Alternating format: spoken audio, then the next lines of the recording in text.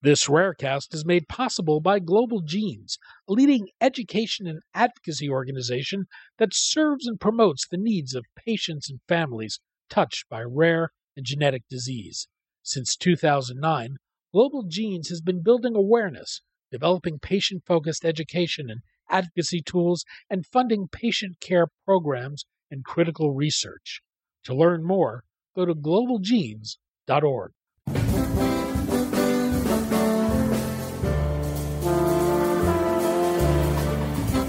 I'm Daniel Levine, and this is Rarecast.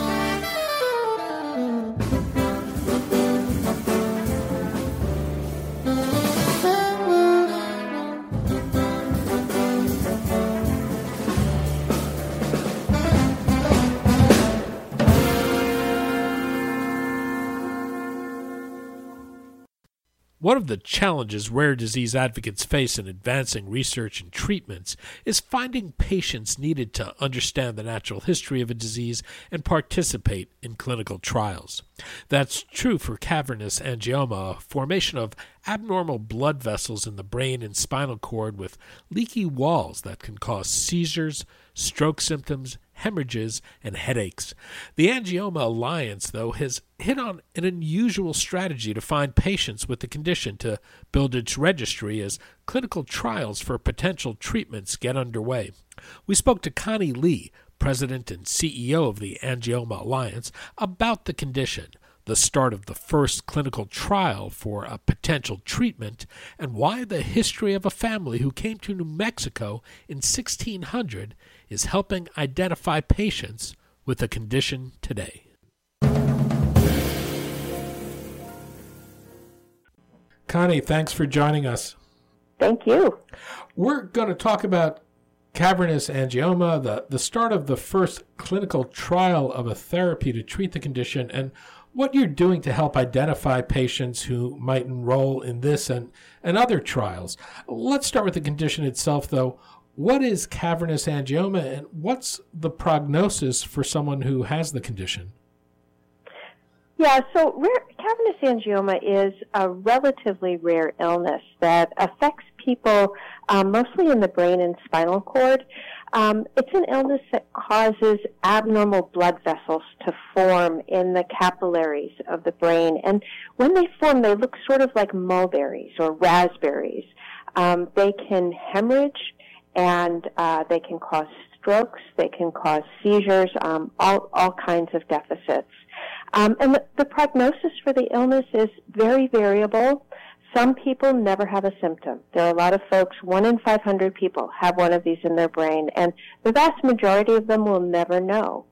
They won't have a symptom. But for those that have hemorrhage or whose lesions have gotten so large that they're starting to push against brain tissue, there are symptoms, and they can vary from just having mild neurological deficits to being severely impaired. With some of our folks that have had brainstem hemorrhages, those are incredibly debilitating, or they can even take lives. And we've lost a good number of members over the years that I've been doing this. How is the condition treated today?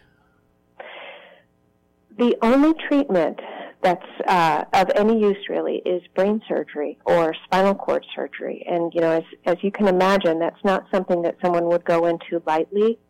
It is also not appropriate for many people because in many cases the brain surgery would cause more deficits or be riskier than the lesion itself. So for most people who have this, even if they're symptomatic, just have to wait and see and hope that they don't have another hemorrhage or that they don't begin having seizures as a result. It's half the problem with the illness is the symptoms it causes, but the second half is the anxiety that it creates, never knowing if this is the day that you're going to wake up and have a brain hemorrhage.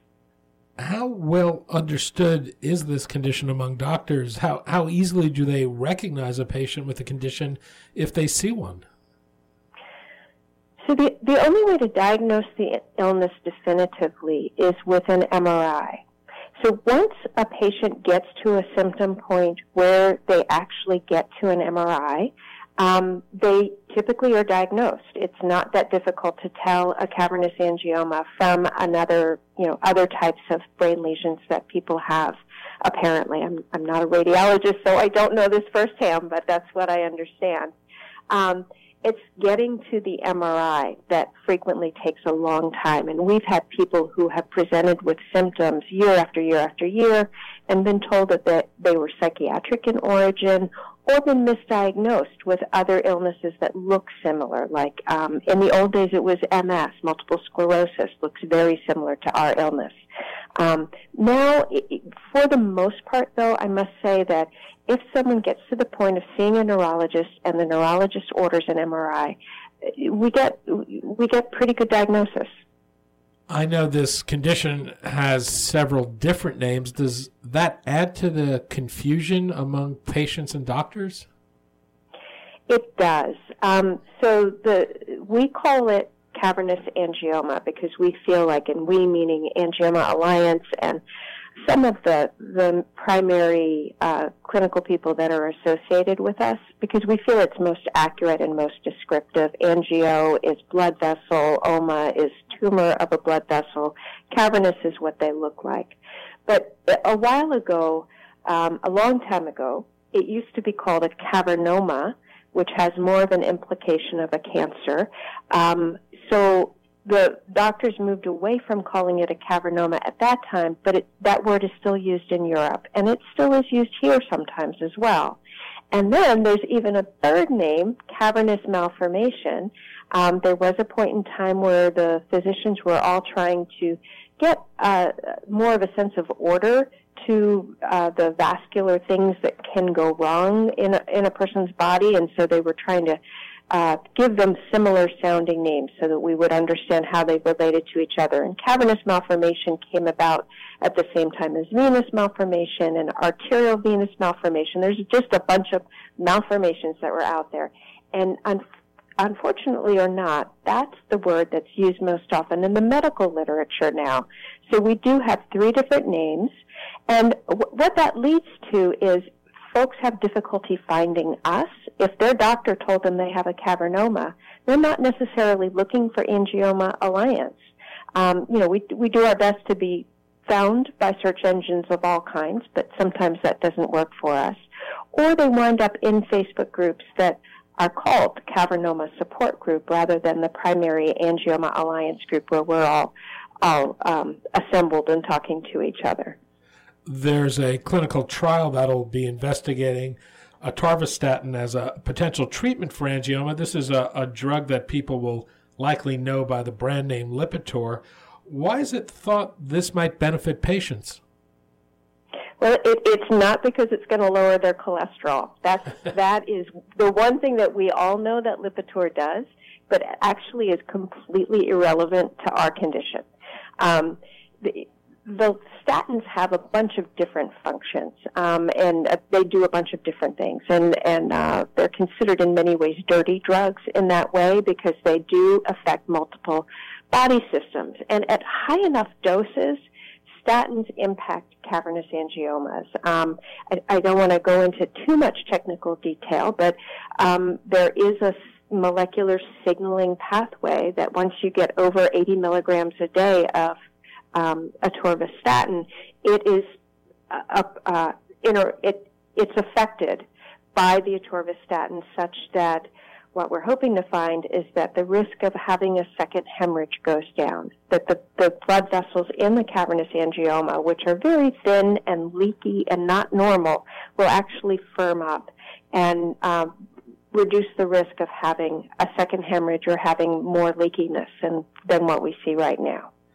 Your organization, the Angioma Alliance, is redoubling its efforts to get patients into its registry. Why is this important now?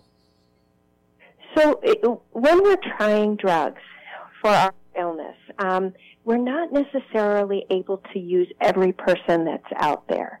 And in fact, the number of people that are being eligible for enrollment in our current clinical drug trial of atorvastatin is very small. It truly are the needles in our haystack. What they're looking for this trial are people who have had a brain hemorrhage in the last year. Well, we know a lot of people with cavernous angiomas, but we only know a few people whose disease has been active just this year. And the reason that they want people who have had hemorrhage just in the last year is because we know those are the people who are most likely to have a second hemorrhage in the next 2 to 3 years. Once you go past 3 to 5 years of your hemorrhage, your odds of having a second hemorrhage go way down, which is good. It's great for those patients, but for research purposes, it's not so great. It's hard for us to know if a medication is having an effect if a disease has gone into remission. If you're looking at a disease that's in remission and you're giving a drug and nothing happens, is it because the drug had an impact, or is it because the disease was in remission and it wasn't going to be active anyway? So what we need to do at this point with our patient registry is really increase the recruitment so that that pool of people who have had a hemorrhage in the last year, or even moving forward, the people who have a hemorrhage next year and become eligible, so that they can be recruited into the clinical trial if that's what they want to be part of, or into the other clinical research that's beginning to happen now for this illness. We're trying really hard to grow our patient registry from its current 1,500 people to 2,500 people by the end of the year. And if we can go even higher than that, it will definitely be beneficial for all the research that's trying to enroll right now. In the past, it's been challenging to find patients to enroll in the registry. Why is that?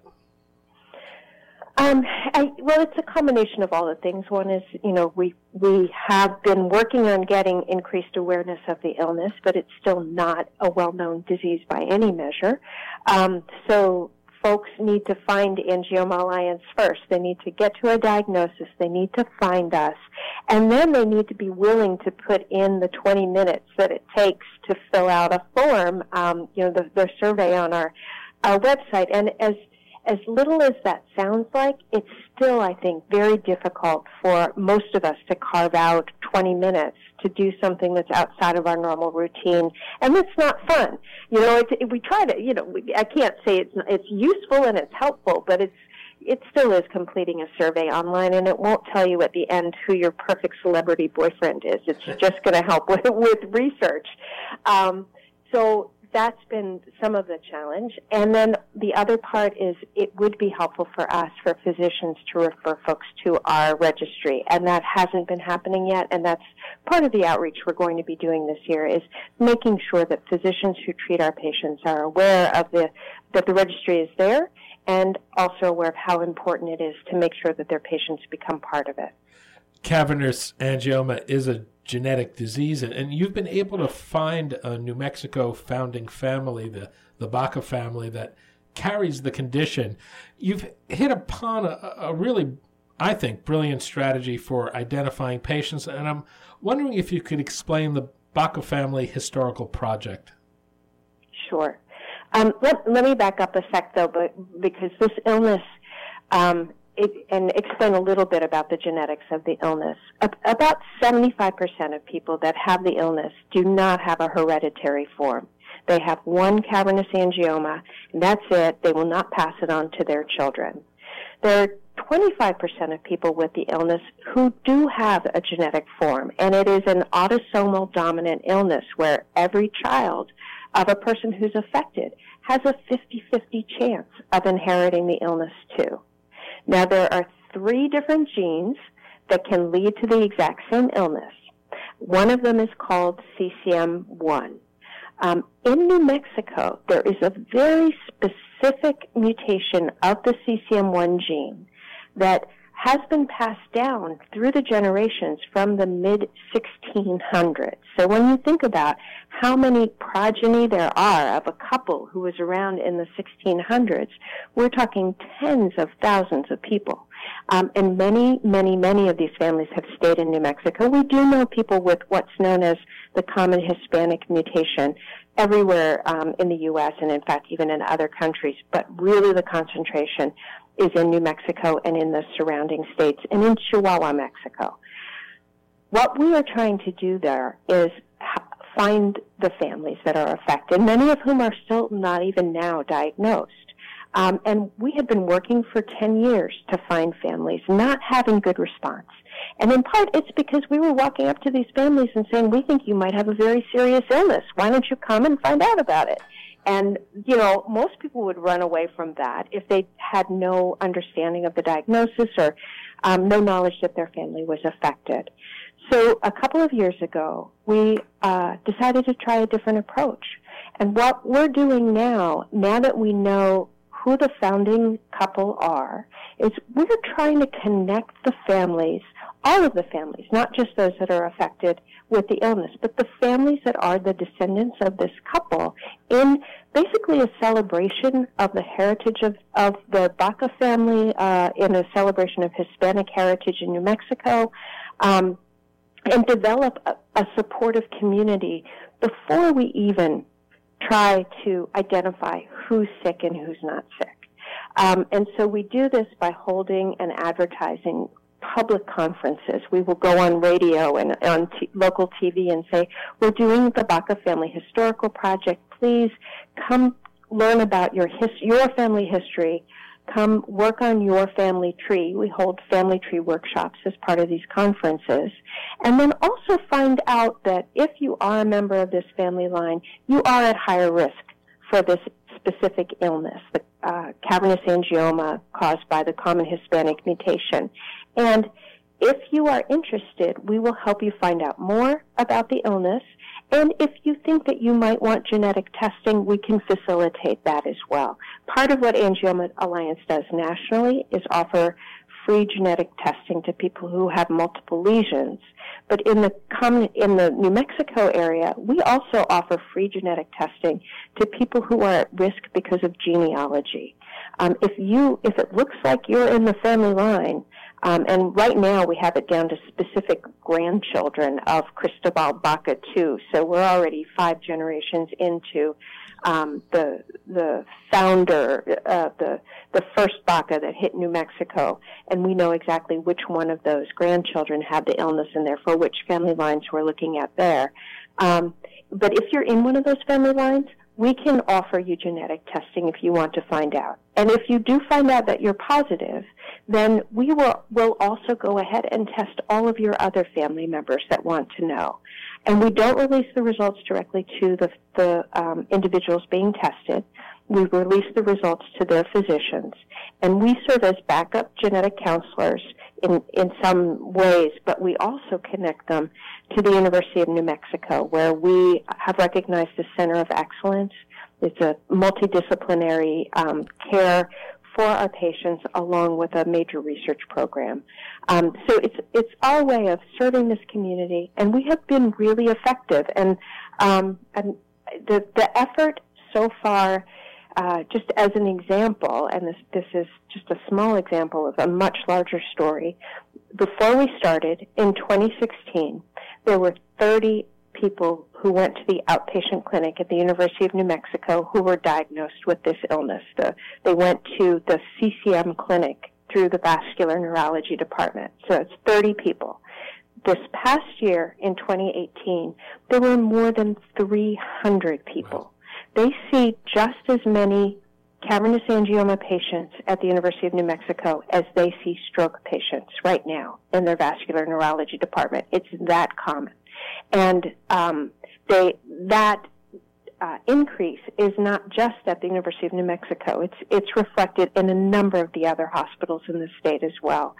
And the Department of Health has gotten involved. So the other part of what we're doing there is training the health providers on the community level. New Mexico has a program, they're called promotoras, or community health workers.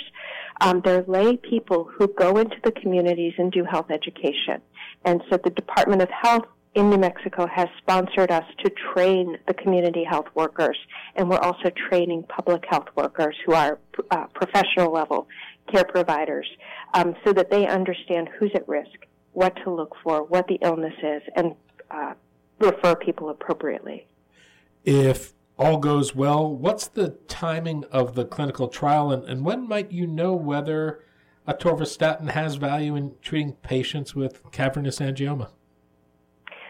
So individuals are going to be enrolled for 2 years, and the plan is to recruit for 2 years.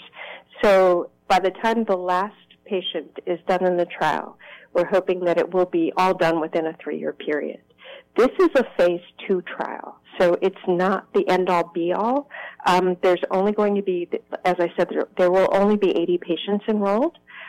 What we hope is that we'll have a pretty good idea at that point whether or not atorvastatin is something that warrants a large trial. Now, we have to remember that when we're doing trials for repurposed drugs, the money is not coming from a drug company to run those trials. The money is coming from NIH, and therefore it's much tighter. They're going to run smaller trials. The trials are going to need to take longer. It's just harder to get funding. So the phase 3 trial hopefully will start less than 3 years from now, and then we'll, again, hopefully will not take that long for us to have the definitive yes or no answer. But what I expect is that in 3 years, we'll already know whether it's not an option, and we probably will have a good idea as to how effective it may be in helping our patients. There's at least one other trial which is getting underway. This is Recursion Pharmaceutical study of Temple. What is Temple, and how important is your registry going to be in terms of identifying patients for these types of trials and future trials that will make an impact on the condition? So, Temple, I'm not sure that I can explain completely because I don't know that I understand it necessarily. It's a superoxide dismutase medication, and involves reactive oxygen species and lots of other words. But honestly, the bottom line is that Temple is a drug that's expected, if it's working correctly, to do very much similar things to what we hope atorvastatin will do. We're also hoping that it will do it with very, very few side effects. So we're hoping it will reduce the risk of hemorrhage. We're hoping that it may even stop the development of new lesions. In the genetic forms of this illness, people develop more lesions over time. It's not uncommon for our patients to have 100 or more of these lesions in their brains. So Temple, though, again, in order for the testing of the drug to be efficient, needs to will likely focus first on hemorrhage. And again, this is a group it's a very narrow subset of our patient population, so they're going to need us. And in fact, we've been talking with them about how to get international trials going, not just because they are a company, a for-profit company rather than a little academic institution funded by NIH. They have a few more resources, so we can help them hopefully get established to a certain extent with our patient communities in other countries.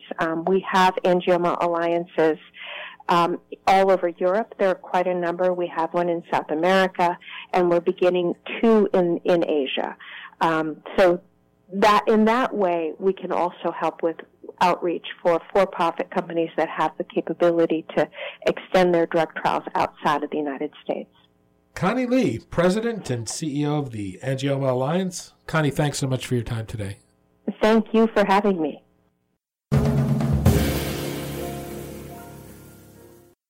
Thanks for listening. For more information about rare disease and to connect to the rare disease community, go to globalgenes.org.